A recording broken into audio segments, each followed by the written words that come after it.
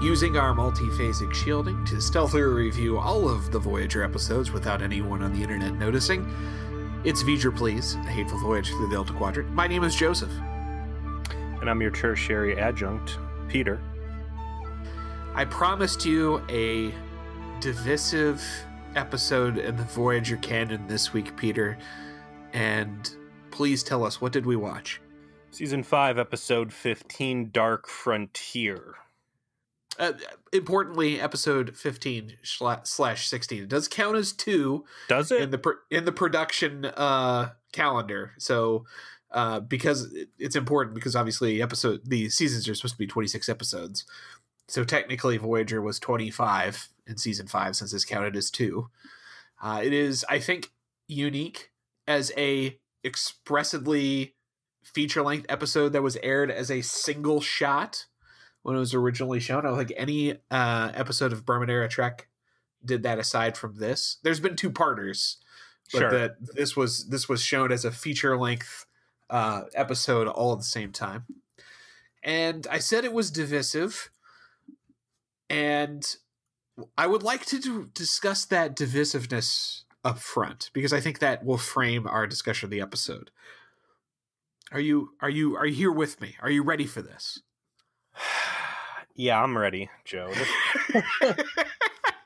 I can sense it. I'm not looking at you right now. Sometimes we do video podcasting to kind of buttress our discussion. Sometimes we don't. Right now we're not.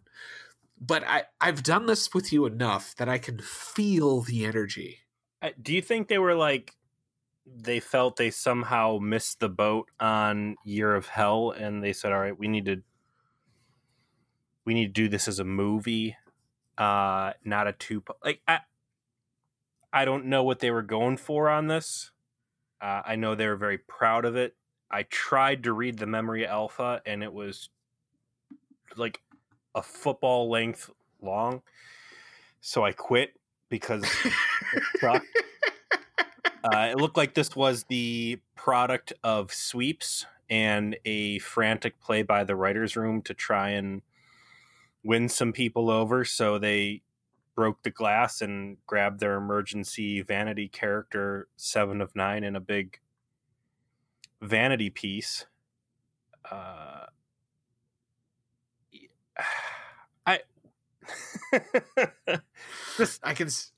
It's hard. I can feel you're just like, what the fuck was this? And so this episode is beloved by many because of its focus on 7 of 9.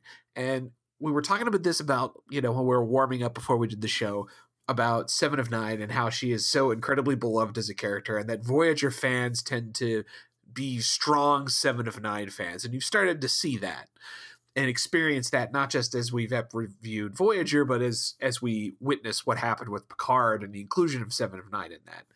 And doubtless this is a huge 7 of 9 episode. It is almost solely centered around her, and it's an hour and a half long. So if you really love 7 of 9, you really love this episode. But as a Star Trek episode, it is bafflingly stupid. I mean, some of the things that are in this, you just are like, what the fuck? What are you doing to your own canon? What are you doing to the Borg, to common sense, to the idea of responsible parenting? Like, so many things torched before our very eyes. I think the best way to really present my feelings on this as a made-for-TV movie, and also as a entry into a beloved science fiction franchise, is to kind of compare it to Serenity. Okay. So, you watched, the TV show, right? Oh, it's Firefly is one of my favorite television shows ever. And they decided, all right, well, we can't do more of this, but we're going to get a chance at a movie through the sheer will of the fan base to make this thing happen.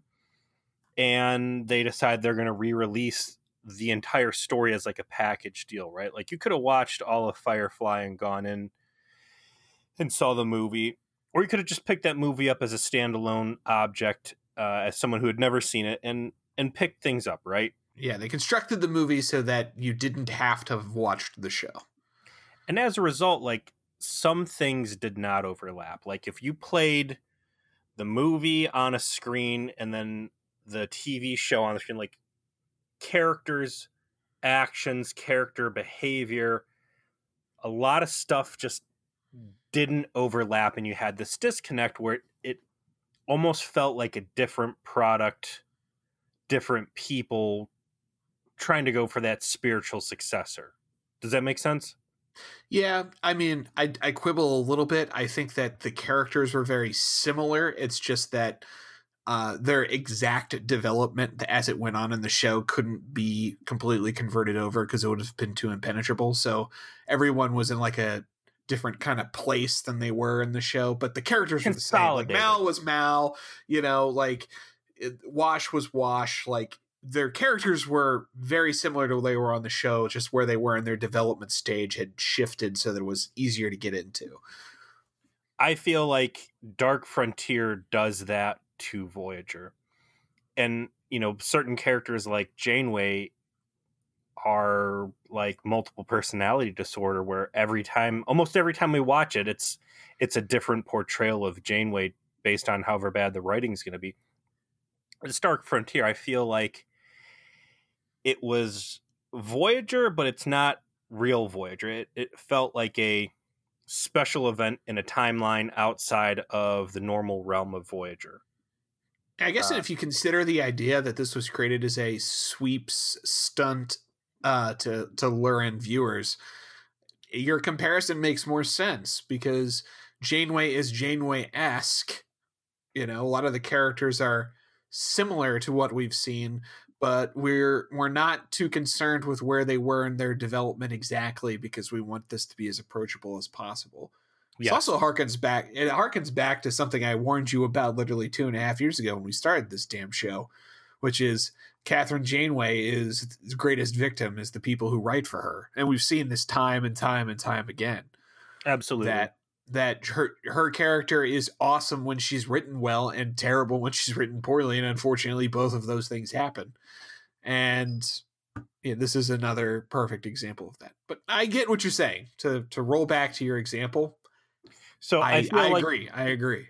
A lot of the characters are out of focus for their normal presentations. And I think one of the other big things that holds these 2 episodes back, aside from a bonkers script, is, I don't know if you want to say it's a special effects budget or the studio, but there is some really bad CGI that's holding this thing back on many levels, and just other stuff that should have been grandiose by the script's description, and instead you get like this budget ass late night TBS Saturday morning cartoony ass CG, particularly. The Borg Queen's entry, right? Like that was the biggest, most obvious example. Yeah. Right. I mean, it's just because they tried to recreate the same entrance that she had in the movie, right? And with her torso getting fitted into her her like body and that sort of thing with the metal spine, etc., etc. And it's like the public access version of that effect. It's so much worse. And of course it's worse, right? Because that movie was on a movie budget and it was, it's an hour and a half long and they've got $40-50 million to make the damn thing. And so they get to make it look like it cost $40-50 million, where this is 2 episodes of a 26 episode television show that probably has that, that budget in half to do the whole thing. So of course it's not going to be good enough, but when you're trying to recreate the same fucking shot and you can't do it even half as well, why are you doing it? Absolutely. And that's what a lot of this is going to circle back around to. Like, First Contact was fucking amazing. Yeah. It was a great story.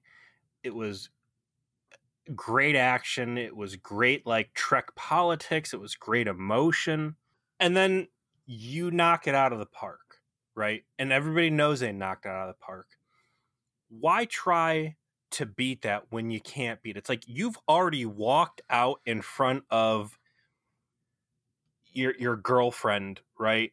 Or whatever. You've walked out into public with your pants off, and you just have the biggest schlong ever, man. It looks like a baby leg swinging around in there. And then like your little brother's like, wow, man, that got a really good response. And then your little brother goes out there with like a little thimble for a penis. Like, hey guys, look, you love seeing dick, right? Look at me. Look at this. Look at all 2 inches of this. And it just comes off as so fucking terrible. Like they've already tried to self-cannibalize their own work with the previous Borg entries. And I have to think it's just that sycophant nature in network TV where people are afraid to say like, yeah, that wasn't the best. And you see that very clearly reflected in Memory Alpha, where it's like, oh, this was so great. I was so pleased with it. Like no one's like, look, this fucking sucked. And nobody had the balls to tell Bran the last time he dragged the Borg out, like, dude, just let this fucking shit chill. I get that you have made a character that is intrinsically tied to the Borg, and as a result, her backstory is always going to have to heavily feature the Borg. And I think there could have been a right way to tell that story that heavily featured her parents. But it would not have had to retread and dig up the Borg Queen and all these other concepts that had been successfully laid to rest. Nothing with the Borg Queen in this episode makes any goddamn sense. And this is the dividing line of the people who fucking love this episode versus the people who fucking hate this episode have come down on for the last, 20 fucking years? Nothing about the Borg Queen and what the Borg do through the Queen makes any fucking sense whatsoever. This whole episode's hinges on the idea that the Borg Queen has a personal interest in Seven of Nine because for some reason she thinks that, having this Borg drone that was converted back into being human is going to be this key, individualistic insight that should be able to reintegrate into accepting her Borg nature and therefore make assimilating humanity that much easier, right? Like that's what they try to set up with this. And I guess what you're supposed to assume is, because obviously this happens well after First Contact, is that shit didn't go real well with Picard and Data, so this is like option C, right? Like, I couldn't get it done with those jabronis. I'm going to go ahead and, go look up 7 of 9. The drone I left on that fucking ship is in the Delta Quadrant. Maybe I can get her to, like, help me out with this. Except they don't develop that idea or bring that idea forward in a way that makes any fucking sense. Like, it isn't until literally the fucking end of the episode where she's like, hey, I'm totally want to, like, go back to Earth and get those silly humans. You want to help me out? When, like, 7 of 9 has done nothing the entire episode except basically reject her and say, no, I'm not going to fucking help you. Are you crazy? Like, in First Contact, when they did this plot, the idea is that you thought Data was kind of buying into it, right? The Data was being tempted slowly by the idea that he could be the, get this fulfillment out of being the Queen's consort, and helping her assimilate the galaxy. And then they don't do that here. So what the fuck? This entire episode, as a result, comes off feeling to me personally like fan fiction that somehow got endorsed and turned into a larger budget production. It's a preposterous, it seems like a shallow story. It seems like a silly story, and we're jumping ahead in the plot, but I don't think this one, because it's an hour and a half of plot and it would be just a lot of plotting through shit that doesn't matter, that the point by point discussion isn't the most important. We will kind of go through the different story beats, but I don't mind us kind of skipping around a little bit, talking about the concept the concept of the episode, because I think that's more interesting. The idea that this queen, because this isn't the same Queen from First Contact, right? These are two. I think the Borg Queen is supposed to be the Gestalt into consciousness, so it is this. It's the Borg Queen whenever you see the Borg Queen. Like it's Memory physical. Alpha says that this is a separate queen with a different attitude and a different agenda. No shit, really? So this is a separate queen. Man, they really should have fucking told us that. That seems like vital information.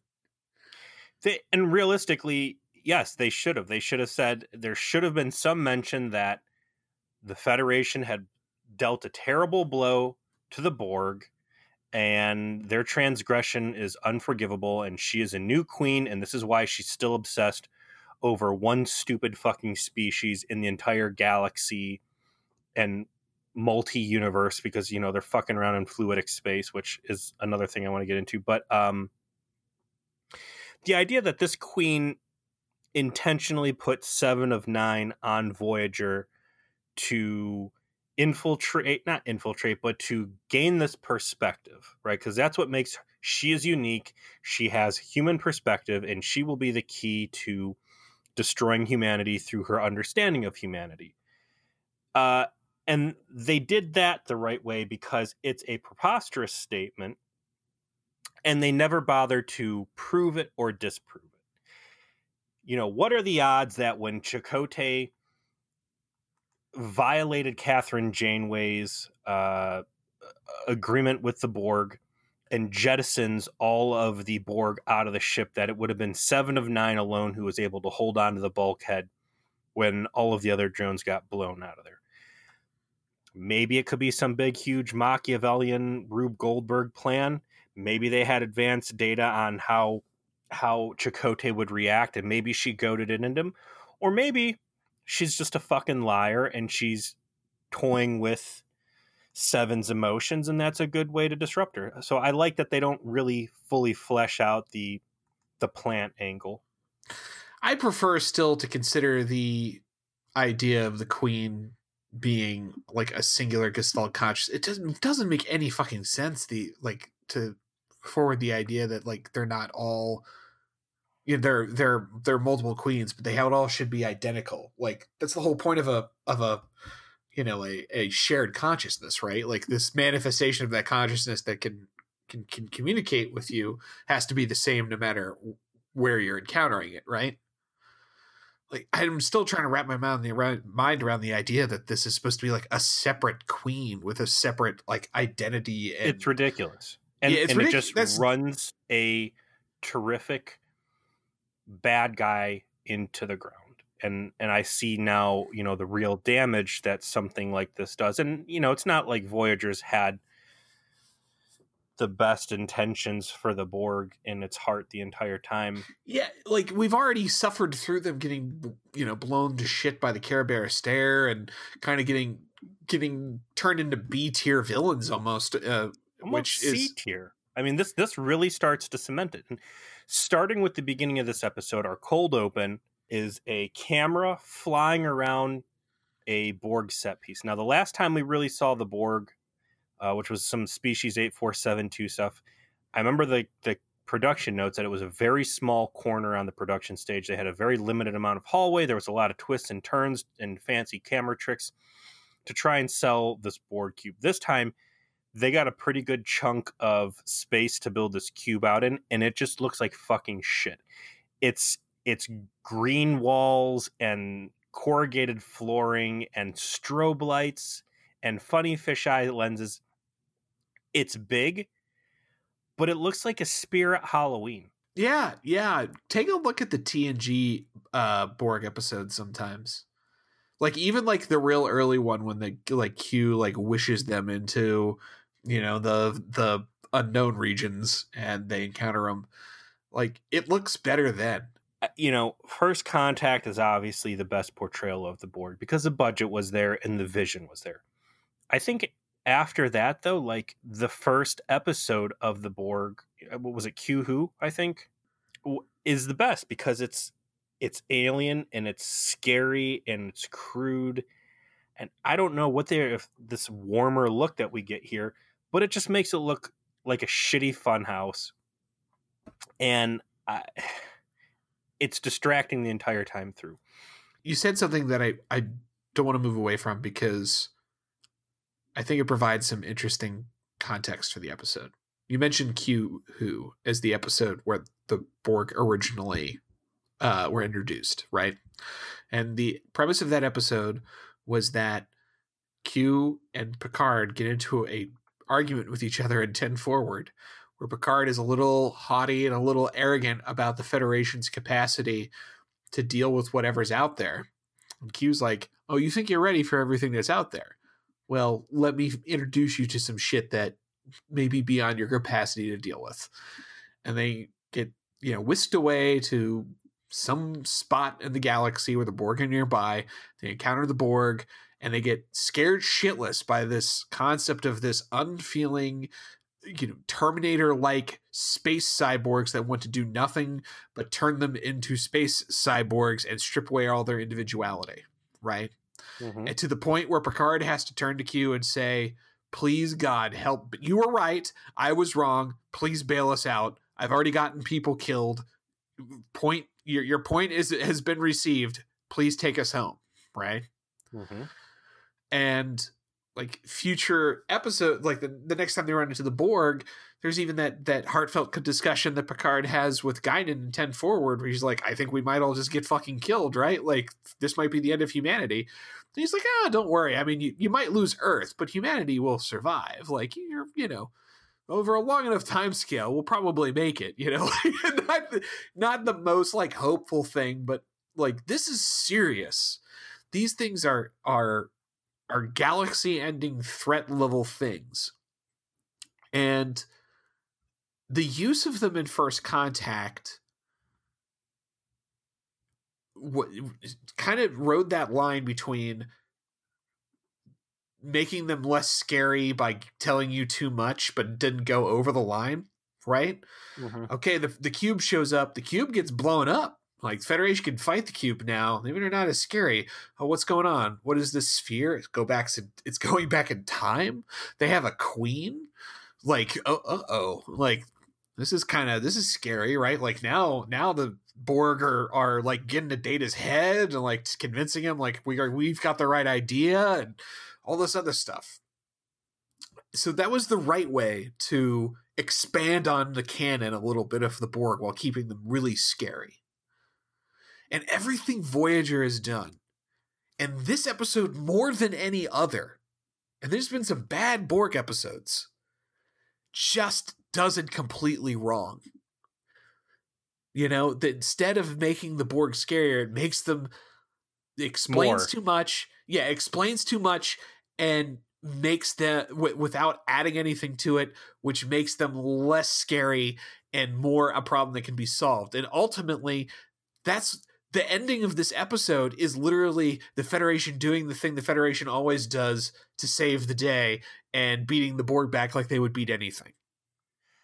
This is an episode about quantity over quality, and that has been the Borg MO the entire run of Voyager so far.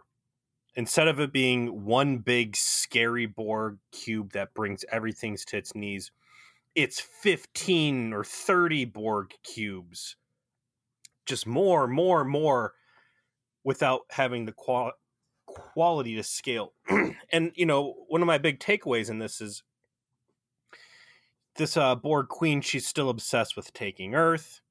And in the end, we'll find out that there's a plan to create a bioweapon that's going to rain down on Earth and slowly assimilate people. This nefarious plague plot, basically. They're going to introduce COVID 2335 COVID 2365. We go back to the Species 8472 bullshit where we did see 30 Borg cubes whizzing around the screen. We see, Borg Space City, Space Town, Borg cubes everywhere, Borg space stations everywhere. Like, it makes First Contact look stupid that they sent one cube in, it got wrecked. Yeah, there was a time travel plot. you're making the Borg scary, but you're putting a face on it, right? And we talked about this before. By making a Borg queen, you've now put a neck on Cerberus, right? And you can cut the head off, and you can keep cutting the head off. It's no longer a construct you're fighting. There is a bad guy. There's a big bad. You can kill it, and you can destroy the Borg, and you can achieve a victory condition. And they did it. Now we see all this other crazy stuff. This new queen, she's obsessed with taking Earth. She's got this cockamamie idea about infiltrating. She needs 7 and 9 to like remap the human genome, whatever. In reality, we know, okay, well, how about you send 15 or 30 Borg cubes to Earth? Like, you've now said there's enough toys on the table that you can just overwhelm Earth. And as they take over whatever the fucking species that they go after when she's like trying to scare 7 and 9 in this thing, like they've got cubes all over the place. It's like a Protoss carrier rush taking this place. So clearly the Borg's not above sending 220 or 200 cubes to pacify something. So again, the whole premise here is fucking stupid. And if you care this much about fucking taking Earth, you clearly have the manpower. You just have to use it. Mm-hmm. Federation can't stop 20 cubes. They get fucking steamrolled. Like, end of song, right? Like, they barely can stop one. The whole Alpha Quadrant couldn't stop 20 cubes. You know, this shit, we've beaten this horse heavily, whatever. So anyways, the Centro scene, you've got what we'll find out is a little Borg scout ship. You get this terrible narration. It's stupid that the Borg would be talking on some intercom or whatever as they try to like narrate this, which already makes the cheap set feel even cheaper with this hokey narration. You've got your Voyager era hokey budget drones, which are guys in rubber suits with low prosthetics. Post First Contact, you know, TNG Borgs were guys in white cake makeup with tubes coming out of their face. It was scary. It was cool. Could you do better? Yes, and they did better in First Contact with what looked like mutilated corpses hybridized with like diesel engines. Cool, scary, raggedy pieces of skin. Gross, good. And then at some point they just like, this is too much makeup. This sucks. Put these guys in black pajamas with like print on it, like the Star Wars costume in a bag, Darth Vader, right? And it's that loose fitting nylon fucking flowy shirt, and it's got his respirator control panel like silk screened on the front of it. That's basically what these Borgs look like. And they're talking shit on the ship, and you know, we're gonna jump you, Voyager, and you know, they got her up on the view screen, and there's Janeway saying, "I'm not afraid of you," which is already fucking ridiculous. Like, any Borg ship should kill any Federation ship. Granted, they got 7 and 9, so maybe she's got some confidence there, but they let the Borg ship fly right up on them, get like 6 or 7 shots off before Voyager starts returning fire. I don't know if they knock their shields out or if 7 and 9 pulls some little trick to get the Borg shields down. But then they do one of the coolest things that I've seen in a long time, and that's transport a fucking photon torpedo onto an enemy vessel. Yes, might be the coolest thing that happens in the whole damn episode. Like, at last, we see a tactic that every neckbeard nerd who has ever watched an episode of Star Trek thought of, which is, well, why don't you just beam a torpedo into the ship and then detonate it like a bomb? You know what? It works great. Works good. Works fantastic. Blows the whole thing up. Like, 10 out of 10. Wouldn't do this to Romulans in the future. Like, this is extremely effective. It blows the whole ship apart, much to Janeway's disappointment.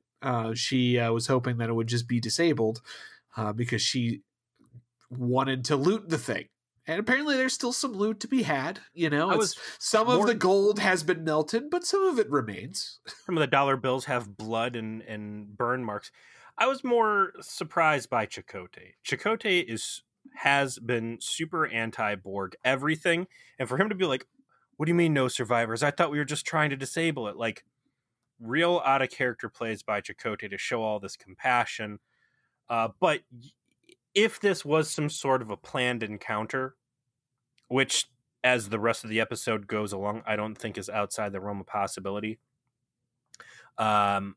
it would make sense then for Chakotay and some of the other crew members to be as concerned as they were that their plan of putting a nuke inside of a little pop can ship and blowing everything the fuck up was not well received. There's a little throwaway line in there. So they go through like the debris field and they beam a bunch of the wreckage in there so they can start looting the mob they just rolled. And we find out they're looking for transwarp coils and other technology to start evening the fight. And this is where we start getting like kooky Janeway, right? This is space pirate Janeway. This Janeway is hungry for Delta Quadrant booty. She wants to find the hidden treasure chests and pick those locks. She says, I'm tired of turning tail at every cube. She says, by my calculations, by the course adjustments we've made so far, we've added a whole 2 years to our travel, which is fucking nothing, right? Right. Like that would be over the course of, if they actually had to do the whole 70-year bid, would be like 3-ish%, right? You've done worse things over less amounts of time, right? So who gives a shit really about 2 years? When you're talking about dodging the Federation's worst foe and failure to evade the Borg results in a fate worse than death, where you become a space zombie. So, maybe this is a reasonable thing, but she's like, I'm tired of turning tail at every cube. Again, I get Voyager has polluted the scale of what a cube is, but one cube destroyed all of the Federation at Wolf 359. One cube almost brought Earth to its knees. Like, these are reasonable things. So I think there was a plot line here I was expecting to see develop, because we'll get pulled into a staff briefing later on where Janeway hatches this plan. They pull some data cubes out, and 7 of 9's able to give them advanced telemetry on the entire sector and Borg movement and status. And they're like, oh, hey, here's a sphere that's all fucked up. And Janeway's like, I want to go in there and I want to mug them. I don't think you understand. My plan is to go in and to beat them upside the head and take their wallets. We're going to run up with our Space Pirate Janeway. We're going to run up with our flintlock pistols like it's a bunch of Q in the Civil War, and we're going to hold them at gunpoint while we shake them down for them ducats. It's delightful. Let's not even act like it's anything else. So she puts this plan out. Now, again, I've seen the capsule on Netflix. I know that 7 of 9 is going to rejoin the collective. I don't know what the auspice is going to fall under. But when she's sitting there, 7 of 9's at the briefing table, and everybody's just ping-ponging back and forth about how to go attack this sphere, and they need to have an airtight plan and run battle drills as they raid these guys. There's some real strong language in there, and there's this kind of a concerned look on 7 of 9's face. Now, we'll later find out it's fear, but at that moment, it seemed to me, based on Janeway's, point blank greed and aggression, and everybody else playing along with it. B'Elanna like, oh, I've got some dirty terrorist Maquis tricks we're gonna pull on these fools, and her looking back, like, I thought she was gonna be like, this isn't who you guys say you are. You're not pirates. You're space explorers. You're scientists. You come in peace, and for you to be sitting here and planning an aggravated robbery, like, this is weird, guys. This is like, you guys are acting evil right now. You're gonna fly the ship into a super dangerous situation with like the big techno baddies, potentially getting us all assimilated, so you can fucking rob these guys. Because now, Janeway, all of a sudden you really care about getting people home. Like, back on the Ocampan relay station, you didn't care. You just blew up all that technology. And every chance we've had to like steal technology from other people, like the Skeevians, you've been real high and mighty. But now you're talking about, holding these guys up at knife point and robbing them. Like, I didn't sign up for this. This isn't who you say. But none of that really gets pursued, which I think is a shame because, again, the like things don't overlap correctly. Like values are just a little 3 points to the left, 3 points to the right. Like, did you get that impression? I also agree that seems to be something missing in that everyone seems to be down for this idea aside from the goofy ass Chakotay, like, oh, you fiddle with your com badge shit that he does with Janeway when you got one of your kooky plans because you're the kooky captain who's trying to get us home. It's that's another great point too. Is like the more I think of stuff like that and the way that these are characters that resemble the characters we know and not are the characters we know, your whole thing about the Serenity movie is making more and more sense. Like it seems like this would be something where it would actually create plot in the episode where all of the characters are like, why the fuck is the captain a space pirate now? What is wrong with her? Where instead there's none of that. They're talking, I mean, again, this is marauding, right? Like, and let's take the fact that you're talking about attacking another vessel and ransacking and pillaging it, right? Move that to the side. Let's go back to the fact this is a fucking Borg. Everybody's supposed to be scared shitless of these guys.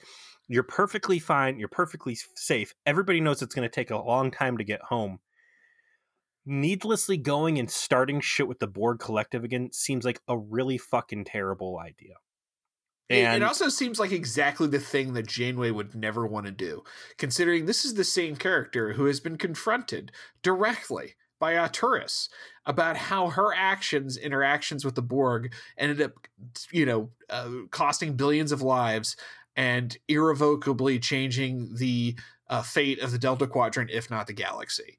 Like, if anyone needs to not be reminded of the consequences of interaction with the Borg, it should be Catherine Janeway at this point. And here we are, as we've got this swaggering fucking highwayman who wants to go and ambush, the Borg train and steal the payroll off of it. And God, the thing you just said about the whole, I got a Maquis trick thing, that is exactly the thing you would have to say in an episode of season 5 of the show if you're expecting people who haven't fucking watched the rest of it to start tuning in. Like, what? Where is this? That seems like some fucking season 1, maybe season 2 B'Elanna shit. When's the last? I feel like recently there was an example of Janeway and company. Like, God, what was the one where they install the trans warp thing, and then Harry and Chakotay have to fucking break all the rules to Timeless. Like, Janeway was just exposed to happen. Like, what happens when you get too fucking greedy for foreign technology and jam it in your ship? Like, she knows. Again, that wasn't a bottle episode.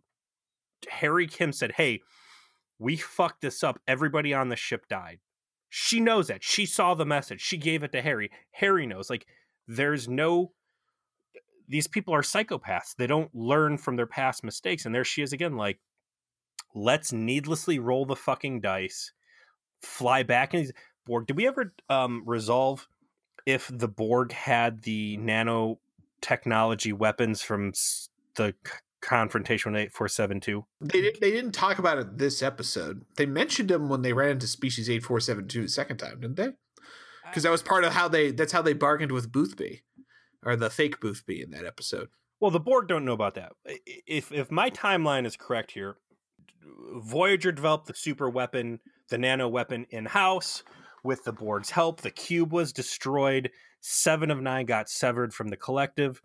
They went into fluidic space. They played the trump card. They deployed the weapon. It scared the fuck out of 8472. 8472 retreated en masse. The Borg double-cross the Federation, say, fuck you, we're going to assimilate you after all. Janeway flies away, and I forget how they escape the Borg in the process.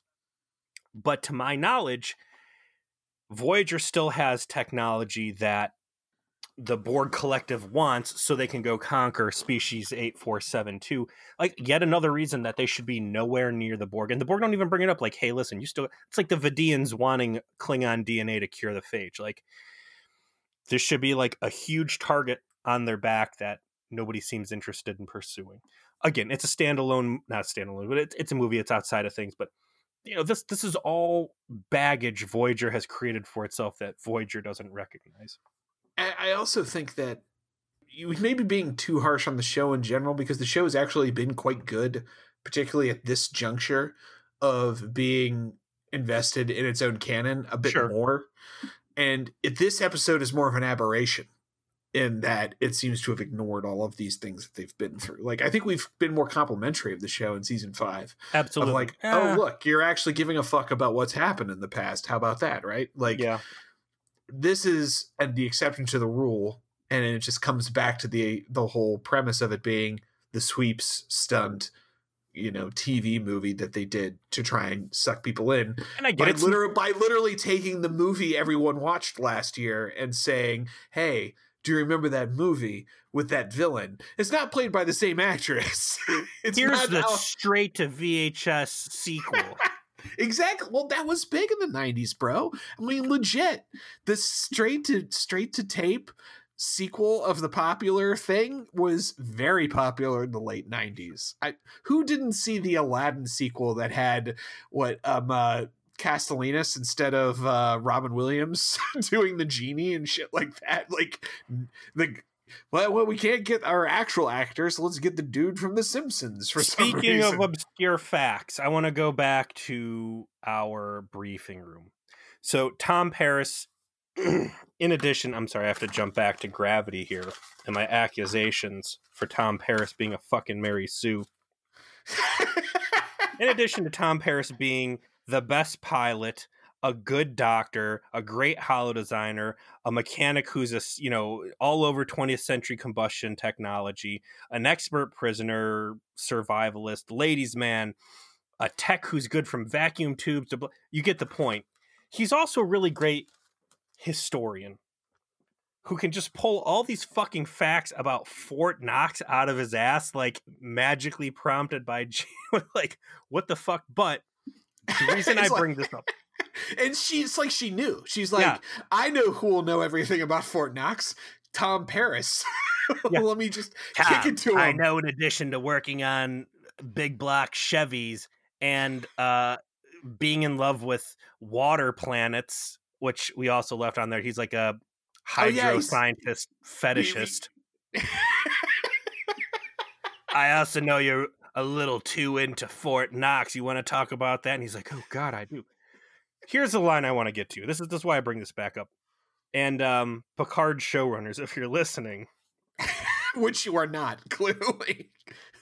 Money went the way of the dinosaur when the New World economy was formed. Like, there you have it, folks. Money doesn't fucking exist. I do like to throw a line that Ferengi tried to get in there and steal gold just for shits and giggles, but you heard it right from Tom Paris's mouth, and he's the Berman era, foremost authority on Fort Knox. If anybody knows about the demise of old world economy, it's this guy. So they do the rest of the briefing scene, as you mentioned, no word of protest from anybody, including 7 of 9. The next scene is 7 getting called into the ready room because Janeway's got a special assignment for her, and that is, it's time for you to actually look at the stuff that we recovered last season regarding your parents. So apparently they've been sitting on the logs from the USS Raven since they did the Raven episode. They haven't made 7 of 9 read them, but they're not like, well, your parents were super duper into the Borg and apparently like wrote a lot of potentially hyper valuable information about their observations therein. So, despite the fact this is like our 3rd or 4th time sort of encountering them since then, we haven't really checked them out, which I find to be fucking ridiculous. Yes, of course it is. Like, all are the you problems serious? that 7 of 9 has presented in all of her forms, like the fact that nobody has ever read the stuff. A, 7 of 9's always a problem. B, the Borg have frequently been a problem. Like, whatever. And then to saddle her and be like, hey, listen, I want you to relive some really painful shit about your parents. Also, too, the fact you were all assimilated at the same time, like you should already know this stuff, but for whatever reason, you don't have access, blah, blah, blah, whatever. Like, here's your foremost authority on Borg because she is a Borg. Like, yeah, you're not going to have her working on tactics or like engineering sweet technology. You're going to make her sit there and go through a painful trip down memory lane. So let's talk about this. And I got to pull the wiki up here so I can give you the date code on it. Because I sat there and I tried to hash it out as to when.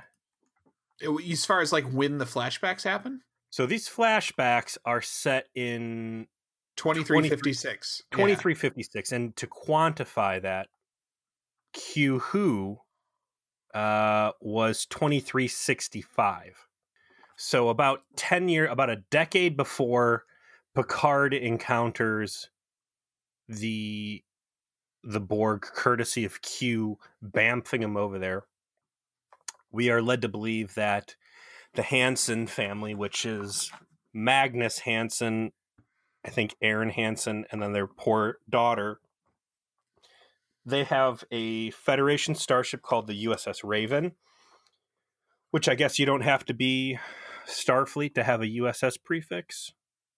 I guess. I didn't know that was a thing, but sure. It just makes it easy to state that it's a Federation starship that way. That they have clearance to go out and begin pursuing. So, you've got major timeline inconsistencies here. And it wouldn't be a big deal if it wasn't for the fact that we had behind closed doors meeting with Commander Shelby, the anti-Borg task force, and all this other stuff that'll ramp up around the time of Wolf 359, right? So you're retconning this ridiculous notion that two nobody scientists and their kid go beyond the neutral zone and whatever, and there are reports of a Borg, and it's a rumor that there's a big cube, and they've got some pretty specific details, but this thing's out there flying around, and they're going to chase it. We'll later come to find out that it goes to dip out. It opens a transwarp pathway. They follow it, and that's how they end up in the Delta Quadrant, which is really the only reasonable way to get people in a little rinky-dink bullshit ship out into the Delta Quadrant. But the last part makes sense as to why they wound up out there. But the whole concept is it breaks some of the fundamentals of Trek canon, right? Like the whole point is that before Q introduced Picard and Enterprise to the Borg were largely there wasn't a rumor of them floating around. The only thing that exists of the Borg prior to that moment is literally the debris from the sphere that the Enterprise blew up on First Contact Day in First Contact. So like that exists, and there's actually an episode of Enterprise about 22nd century Earth finding that debris and not knowing what the fuck it is, and like stuff happens in that episode, and they're like, "What the fuck was that?" And we're like, "Oh, I don't know. Let's move on with our lives." And no one ever really sees what happens or like what actually. It's a neat episode that manages to like resolve that plot line without actually breaking the canon, right? This just breaks it, right? This just is like, yeah, people know the Borg are out there, and some scientists have a ship, and they decide that they're gonna go fucking find them. Like, where did this come from? This is the flagship of the Federation with a computer that is probably bigger than Rhode Island. What's a crew complement on the Enterprise D? 1,000? Over 1,000. Over 1,000, yeah. Mostly scientists and disciplinary experts. And Data, who knows everything in every fucking database. So the fact that nobody has any fucking clue about the Borg, like it's just stupid. It's fucking stupid. It's stupid that these nobodies found out about it, that there was a cube just zipping around, that they track it down, whatever. So let's erase the fact that it's a stupid premise, accept it, and move on. They're pretty cool scenes from a nostalgia angle. I really like how the Pegasus interior feels like that season 1 motif. You mean the Raven? I'm sorry, the Raven. It almost looks like they're on the battle bridge, like it's that ugly ass burgundy brown color scheme. The space clothes the civilians are wearing looks very first season Next Gen. I think they show some pictures. I think that guy might have been at Starfleet at some point, because they've got the old style no collar first season next gen uniforms and pictures.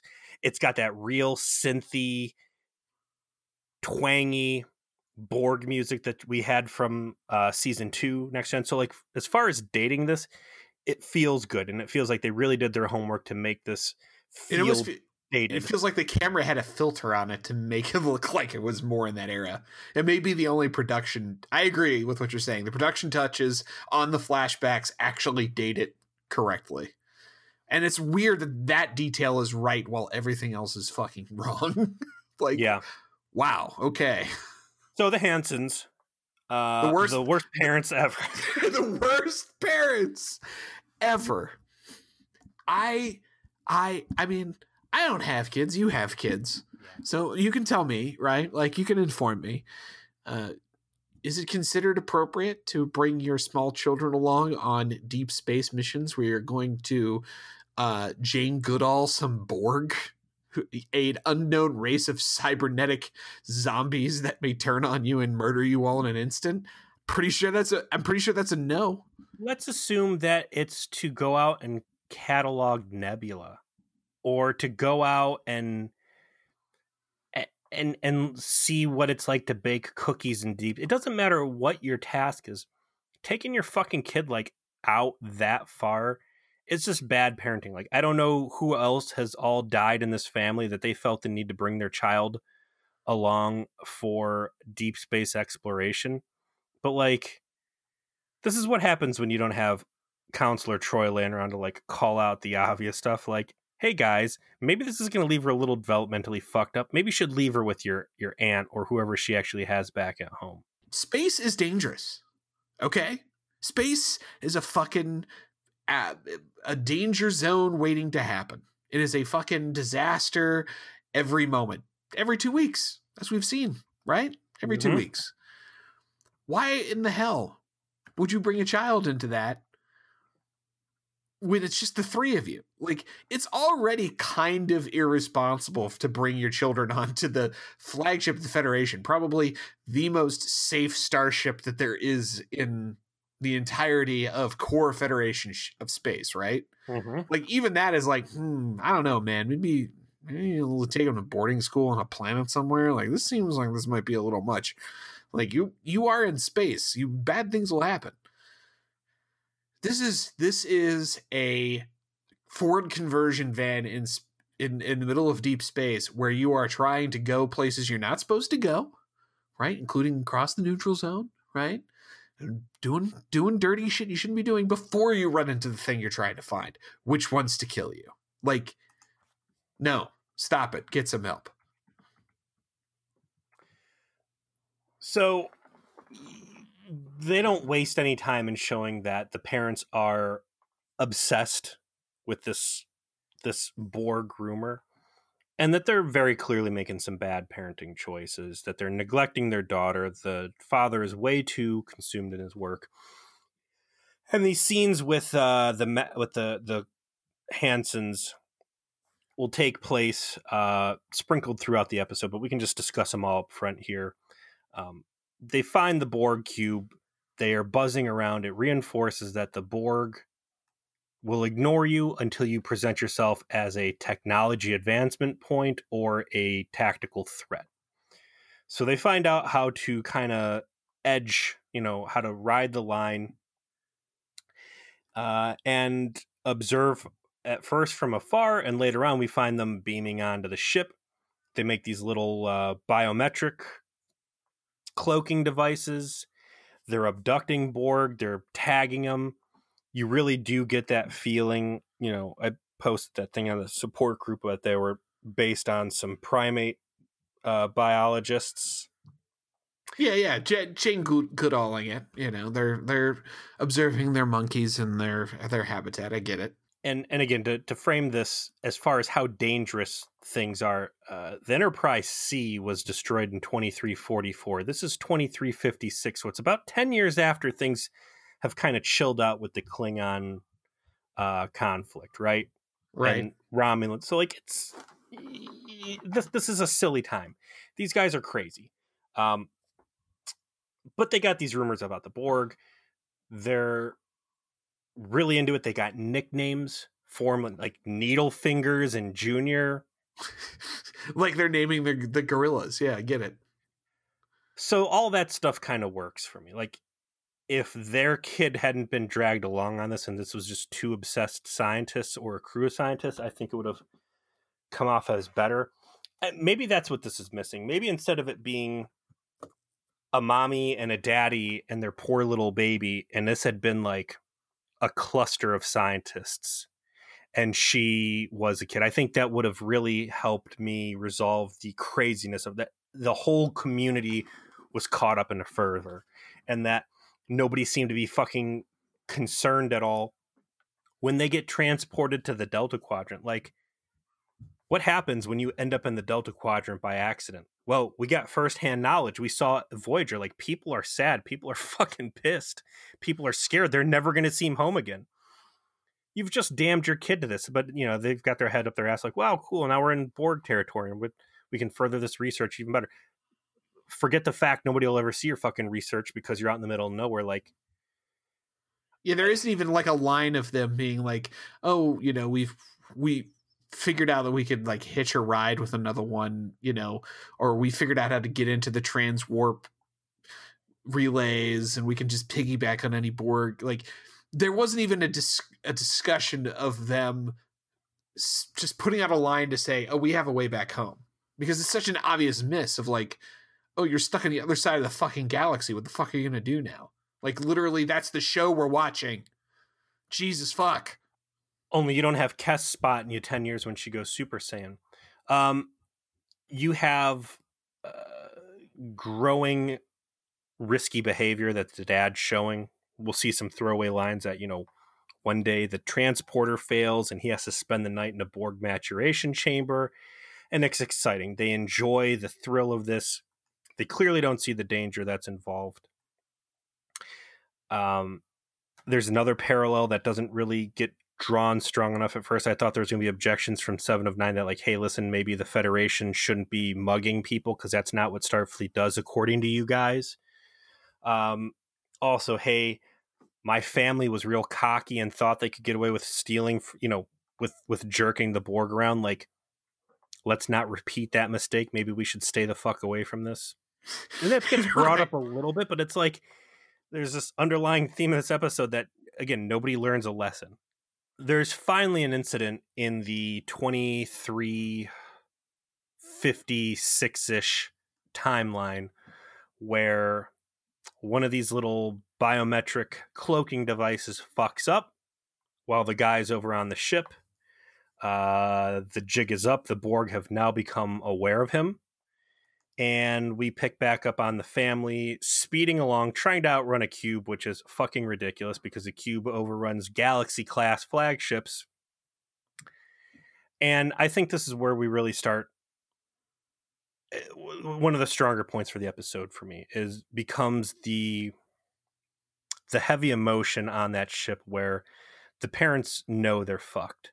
And it starts to dawn on them the terrible mistake they've made, because it's not going to be the two of them that are paying for this. It's their child they've dragged along. And there's, I thought, a pretty touching scene where the dad's trying to get Annika Hansen to fall back asleep, and she's asking if assimilation's going to hurt and if they have if there's little kid drones.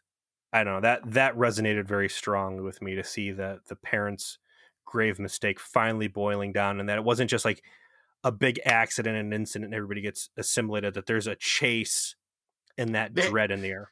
They have time to contemplate their horrific decisions. Yes. That it was nice to kind of see that some level of comeuppance for their complete recklessness. Hubris. Yeah, their hubris. That's a better word. And that's the end of all the flashbacks, right? Because essentially the next flashback was what we already saw in Raven, which is they get caught and they get. Do they actually? Oh, yeah, I guess they did show that, because I was like, I'm really surprised they didn't actually show the assimilation of it, and because we've already seen it. They've already shown Raven us that. fucking sucked too, and I quickly forgot about that.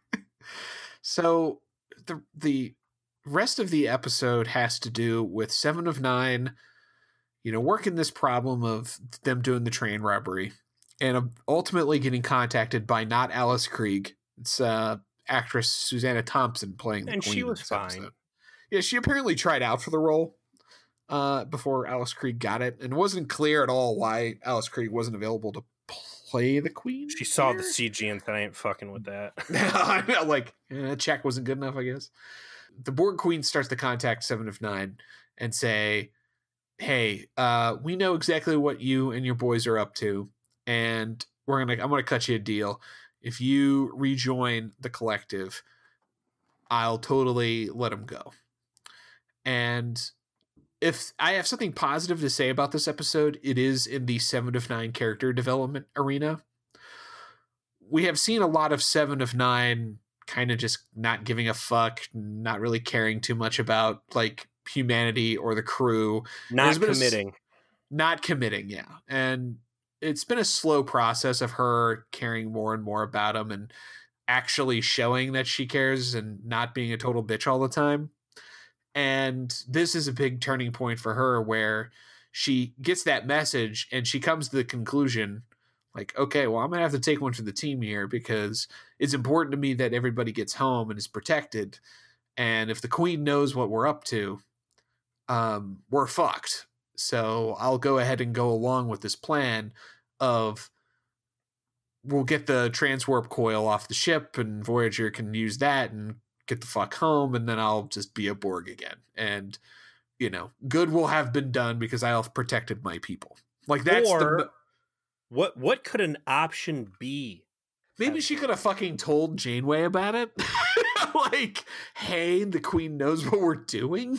When is a surprise trap not a surprise trap? When you tell your fucking boss, like, hey, by the way, I'm getting like fucking hacked and the jig is up, so let's not fuck with this. Because I already clearly has reservations. She does this bullshit coy like, you need me on the away team. It's going to be really tough. You can't survive without me. And Janeway's like, what are you not telling me?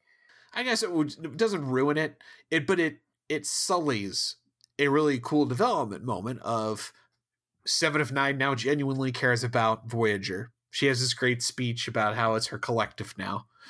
But what it's missing is the Borg Queen saying, if you tell anybody I'm telling this, I'm just going to fucking hit you with the Death Star and blow you up.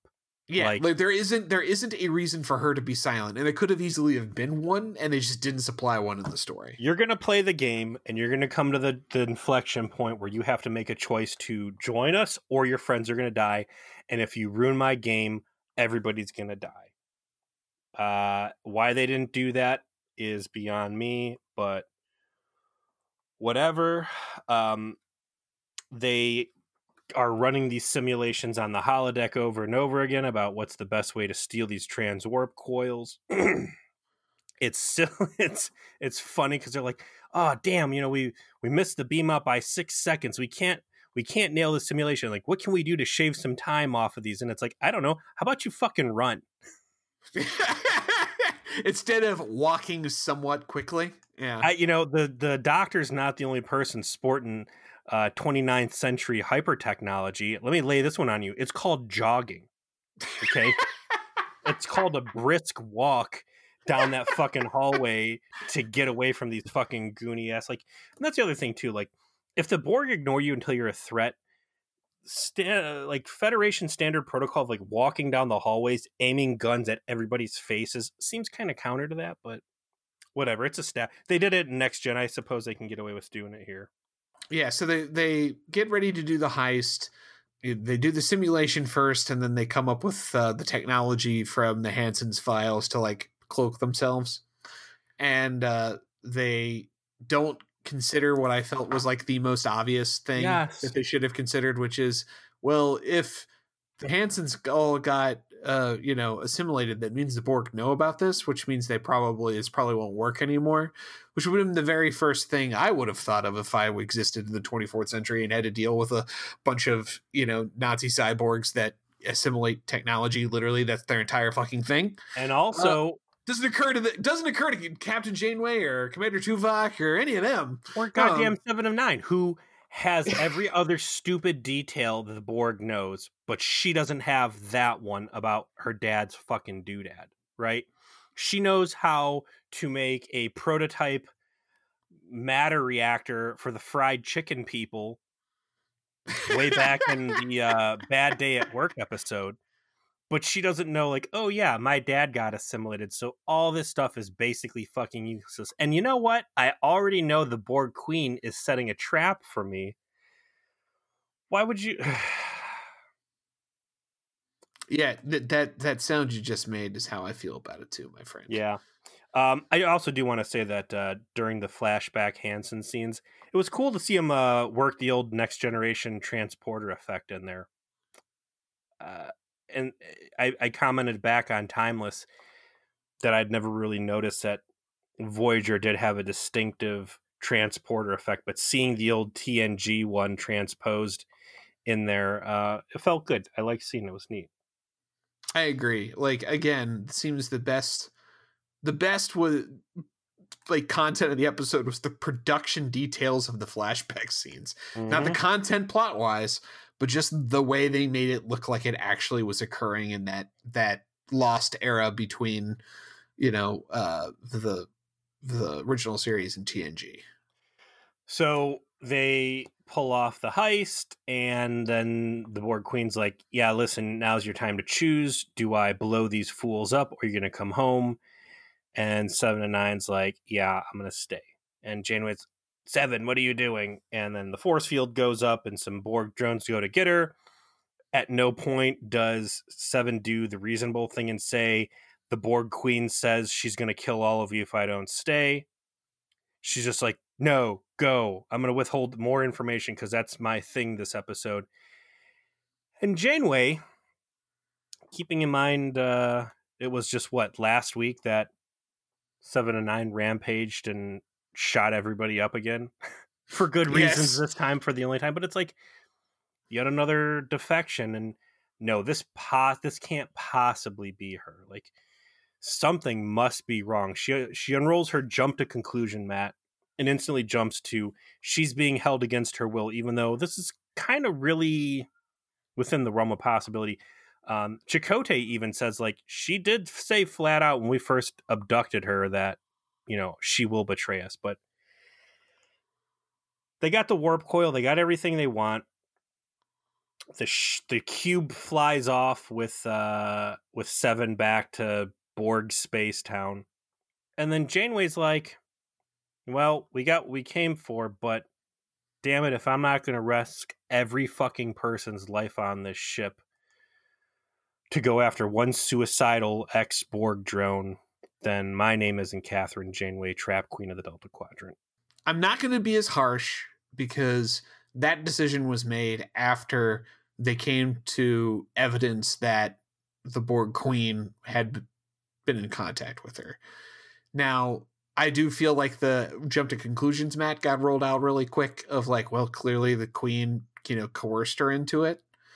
Like, it could have been, I think a much better way to have handled it would have been they're like trying to figure out why, and they come across a log entry that 7 of 9 specifically like left there to play several days later, like after they've escaped, to say, hey, you got this message because I probably all of a sudden for some reason decided to go back to the Borg. Well, you should probably know the reason why.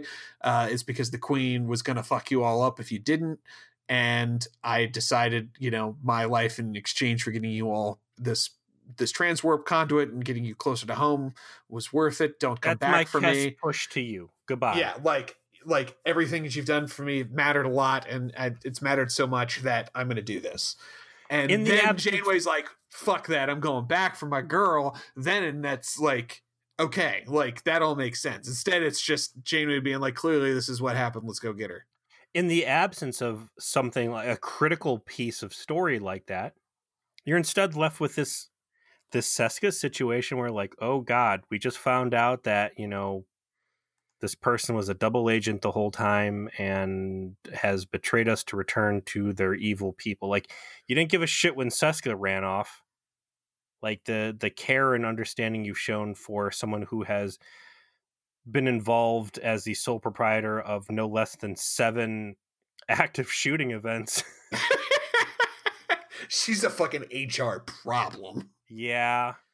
I'd like to be in the HR room like, yeah, 7 of 9 shot me in another killing, or not killing, but another, active shooter rampage. So Janeway, I don't even remember how the fuck they get on the Delta Flyer. Yeah. And with some MacGuffins, and they fly off to Space Town to find them. They basically rejigger the technology that the Hansons had to cloak them, and they go to Borgtown. Like the Unimatrix complex, Borgtown. They go to Borgtown, and they are like, "Wow, it's Borgtown. We gotta find. Fucking, it's Naomi Wildman." It was like, you could contact her via our cortical node, and so that's what they end up doing. In the goofiest and stupidest conclusion to an episode of Star Trek, considering the stakes and the people involved. Oh, I'm sorry. There's a whole subplot that we already touched on where the Queen is like, yes, you will now be a Borg again. Yay. But we're not going to make you put all that makeup on. You can stay in your sexy cat suit and be my pet project. Yeah, Borgtown, man. Many laser pointers. They go to Borgtown, and she's like, we're going to go assimilate some people. Why don't you go and help assimilate them, because you're a Borg now? Yes. And then Seven of Nine is horrified by everything and like helps people escape, and which is good. Yeah, and all of that is good. Like, that's the good character development part of like her actually caring, about just random people, of like, no, this is bad. I'm going to actively resist this now. It is a change, and that part is cool. So Soren, if you're listening, I know you're always looking to see us talk at least one good thing about the episodes. There it is. I did it. I don't want to hear you complain on the support group. We got to keep the support group open for Chris to continue to find these horrific memes of Neelix seeming seductive and causing Peter's eyes to fall out. But yeah, they're super gross, but good job, but also terrible. So there it is. There's your one good thing. This needs to be the last fucking time 7 of 9 in Voyager, at least, needs to try to front like she likes being a Borg. Okay? It's been this baggage she's been carrying since season 4 of, I'm begrudgingly interacting with humans. Borg efficiency is better. I might not be a part of the Borg, but I'm still going to classify them as a higher life form and idolize the Borg. She is now directly confronted where people are there to call her bluff. And the Queen's like, this is you. This is what you should be about. We're going to go ape shit on this planet with our Borg invasion fleet, because I'm not like that other stupid Queen going after Earth with one fucking cube. I brought the whole gang. I got all my war boys. We're rolling out of Shiny Borg, and Chrome. We doing this. We're rolling out of Borgtown on souped up Cadillac hearses. And I'm now going to directly confront you and say, this is what you're always saying is so cool. Ride or die. And finally, Seven's forced to say, you know what? You got me. This shit's not cool after all. I do want to be a human. I do have problems with Borg assimilation. I don't feel good about any of this. I don't want to be here. And then, the Borg Queen's doing stupid, evil overlord stuff. Yeah, it is. It's straight up the evil overlord tropes. You've mentioned it on the show before, of like, it's so lazy and it's so dumb. And the last time we saw the Queen, she was a cool villain. And in this, she's just stupid as hell. Like, there's no reason for her to think like this weird Snidely Whiplash approach is going to work with 7 of 9. It isn't like with Data, it appeared to be working and therefore it made sense, right? It is just not working. Where she's like, no, I don't want to help you. You'll help us. All right, I'm going to actively try and help people escape. Well, it looks like you helped those people escape. Please don't kill them. Okay. I won't kill them. Why? I'm not going to explain why. Because you All said right. please. All right, well, now that I've done this, why don't you come over here? Here's my secret plan of how I'm going to assimilate Earth. Now, aren't you going to help me? No. No, why? What have I done to suggest that now I would want to help you? I defied you, and then you let me defy you. Like, it's one of the worst. It's one of the worst evil monologues that I've seen since General Zod in Man of Steel. I will find him. When General Zod confronts Clark Kent, and he's like, "Listen, we've got the DNA tubes to recreate all the life and everything that we've lost back on Krypton, and you're the key." And he could have been like, "Listen, man, help me. Be the last son of Krypton. Help us reestablish our fallen culture that was unfairly taken from us by unknown forces. Be a hero and do a solid." And you know what? As it turns out, as I can see by you, if our people grow up slowly on this planet, they become supermen. And instead of, if I force resurrect people, then we're all crippled. We have to wear these goofy suits. Instead, Zod, instead of being reasonable like that, he's like, hey, here's a hallucination. We're standing on a ton of skulls in some sort of Terminator fucking genocide situation on your family's farm. You're going to help us kill everybody on Earth, including your family, because I'm a fucking two-dimensional dickhead. Who are you gonna fucking win with that sales pitch, dude? Like, never go into the cell phone business. You're not gonna sell anything, right? You're never gonna sell those insurance plans for Best Buy talking like that. And that's the same shit she hits her with here. Like, there's a right way and there's a wrong way. I really like in the previous episodes they describe the Borg. They're not evil. They're not vindictive. The Borg are just a force of nature. It's in their nature to assimilate, and they're not doing it to be spiteful and mean. And that's one of the major things we called attention to in Scorpion, right? That 8472 in that iteration of them, which is abandoned later on, but they are zealot, religious, racial supremacists who are hell-bent on destroying all life in regular meatbag space, and they're invading from fluidic space. Meanwhile, the Borg are just, they're not vindictive, right? Mm-hmm. But here we get this presentation of the Borg Queen, and she's just a fucking sadist, and she enjoys tormenting Seven of Nine, and stupidly so, because whatever cooperation she could have gotten, she fucks over. Yeah, there's no plan. It's just evil for the sake of evil. Yeah, I'm evil and I'm incompetent, and it's the worst. And yeah, and then Janeway literally just beams in with a compression rifle and is like, jailbreak. Gonna get 7 of 9 now. And the Borg Queen's like, why don't I just assimilate you? Borg slowly move towards her, and then she's like, no, I'll have the Delta Flyer shoot a torpedo at you, because we can just do that now. Like, what if my shuttlecraft is cool enough to just fuck you up now? Yeah. And she's I took some tips from 8472. We can just one shot you, motherfucker. And the Queen's like, even though I'm part of a Gestalt of consciousness and this physical form probably shouldn't matter, this gives me pause. But whatever, I'll just prevent you from beaming out. And then Seven's like, yeah, just shoot the glowy thing above her head and then we can leave. And she does. And that's the end. Like, we're also treated at a certain point where the Queen decides to sadistically play another card against her punishment of Seven to say, oh, by the way, here's your dad, who's a fucking Borg drone, and, look at him, and he's dead in this suit of metal. He finally got his wish.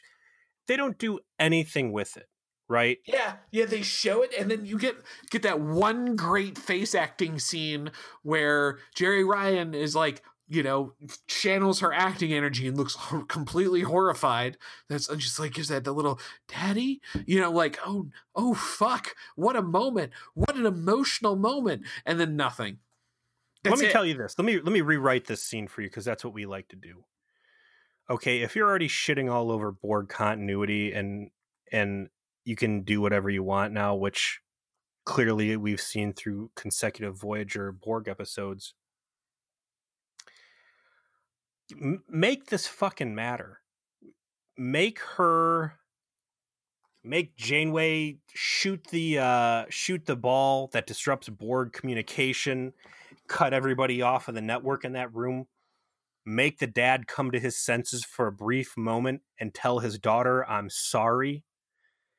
Have her fucking snatch his ass up in some sort of Luke Skywalker, Darth Vader moment and beam him back to the ship. Like, if you're not going to try to get your emotional mileage out of bringing him out as a Borg after all of this exposition and setup in the earlier flashback moments, then what's the fucking point? Like, not only does she not take any action past saying daddy, she doesn't even bring it up the rest of the episode. Like, just what a stupid throwaway squandered opportunity. Yeah, it just, like, I think your line is the most appropriate. If you're not going to do anything else with it, have it be a moment where Janeway like disrupts the technology and their communication, and all the drones start to malfunction, and Papa Hansen, because she's in the presence, he knows it's her daughter because of the information he has from the hive mind, and is like, gets that moment of clarity to feel like, oh, I'm gonna save you, like, and run, Annika, or something like that, and like interferes with the Queen enough that they get away. Jumps in front of the bullet. Yeah, he jumps in front of her, force lightning, just go full fucking Star Wars on this. You want to tell me a science fiction story about a kid and their dad? You won't get out of here, blah, blah, blah, force lightning. Dad, I'm going to protect you now where I failed you before. And you get that final closure that the Borg have cost her everything, that she has chosen humanity, and that, her parents have made the sacrifice. Give it meaning. If you would have done that, I would have forgiven the rest of this fucking episode. And I would say, great, that's that's what I needed for that real moment of character development and a real 7 of 9 story. Instead, it's Janeway showing up yet again with the fucking compression rifle, pulling her pants down, slapping the thaw clown around in the face with her dick. Just like everybody else she's slapped in the face with her phaser dick before she smugly beams out after dropping some zingers on him. Like, okay, great. So then they blow up that. Is this hive dead now? Like, whatever. Yeah, they get 20,000 light years closer to home, which is a big fucking deal. Oh, so then they fly off in a trans warp tube. One of the ship chases them. They get to Voyager. They pop out. They decide to shoot the space hole with lasers to fix the problem, as we've established in the Candy Corn tragedy. And as recently as Gravity is a totally legit way to fix a space dilemma. And then they're like, oh shit, that ship's still coming. Brace for impact. We're going to get in a big fight. And the collapsed space butthole prolapses and shoots out a bunch of Borg diarrhea. So we've also found out, on top of knowing how to transport a photon torpedo onto a Borg ship and how to hold the Borg Queen up at gunpoint, which isn't as impressive as holding the Q Continuum up at gunpoint, but it's a nice notch on your belt. The Federation now also has the ability to destroy Borg Q, anything in a transwarp tunnel before it arrives. Yeah, that's a pretty juicy haul for old the pirate ship Voyager. I wonder if they're going to share any of this miraculous technology or advanced knowledge with the rest of the Delta Quadrant, which is currently being plagued by the same Borg Janeway gave a hall pass to.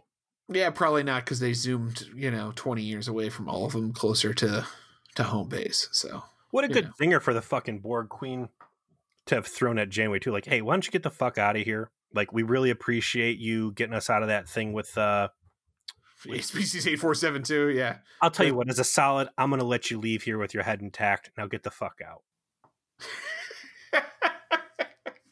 I really appreciate you giving us Arturis's people on a silver platter. They were all their brains were quite juicy. I was looking at her for a minute and I was like, God, is that one of the Arturis's race, but then she later goes on to say that she was part of species 125, which I can't find any information on. But yeah, man, so many laser pointers. Like what they skimped on.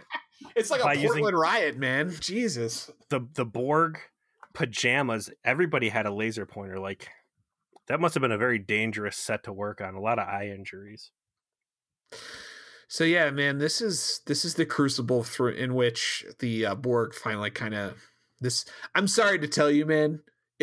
There's going to be more shit like this with the Borg from this point forward. Still not as bad as Q and the Gray treatment of the Q. No, not as bad as the Q and the Gray like degradation of the Q, but things do not improve for the Borg from this point forward. But really, I mean, this cements them as like C tier villains.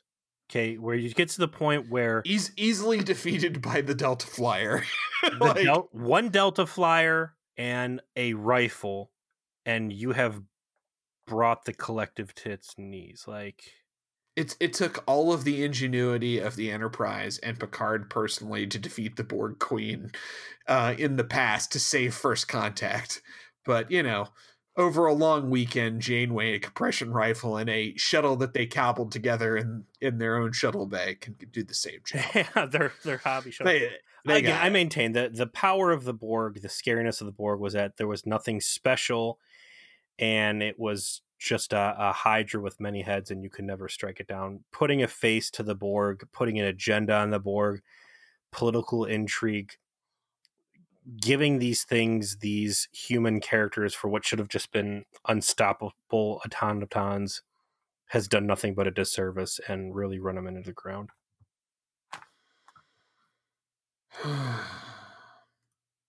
What are we watching next week? Season 5, episode 16, The Disease. We see a very pretty 90s lady.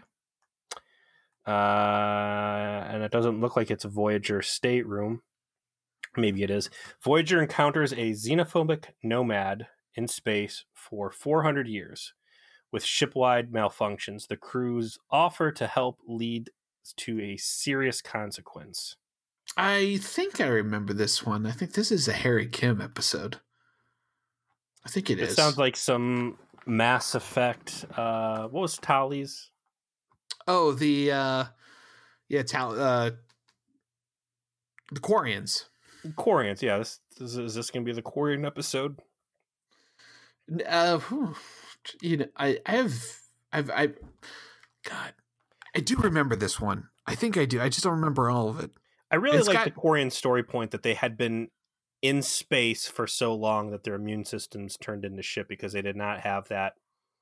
Yeah, that bacteria like exposure anymore. And that's why if you take the romance path with Tali, like eventually she gets used to your bacteria so she can have her mask off around you.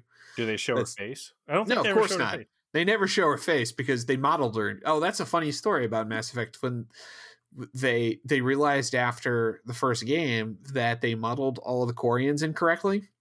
They modeled them such that their heads would be way too small for their bodies if they were actually inside those masks. Because the masks were modeled about the size of a human head because it's obviously they had this base modeling, sort of anatomy they used for everything. But instead of it being a helmet on a head, it was that was the size of the head. And they didn't want to just put 2 stalk eyes and some pincers and make them look real nasty. And now they wanted them to look, like everything in Mass Effect, sexy alien time. So the only time you saw a Quarian with their helmet off was when it was that stupid fucking stock image that they converted. Yeah. It was dumb. Good times, Mass Effect 3. Good times. All right, man. So Disease coming up next. You don't seem to remember much about it. I think what were we hitting here? Hour and a half on this one, so plenty of room. I'm not surprised. It doesn't surprise me that we talked a lot over the course of this hour and a half, and I wouldn't be surprised if this is one of the more listened to episodes of our podcast, believe it or not, because of how important this episode is to where people stand about Voyager as a whole. So let's just say for the record, I appreciate everything that happened with 7 of 9 in this episode, and it's a real shame that the rest of what they did in this episode was so bad.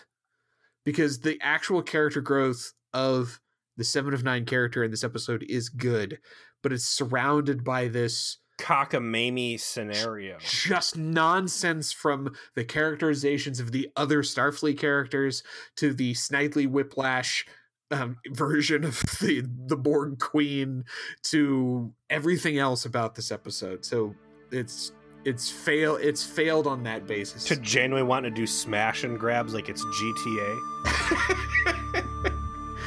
Oh man, don't go rob the ammunition. I'll just shoot you there. See you next week.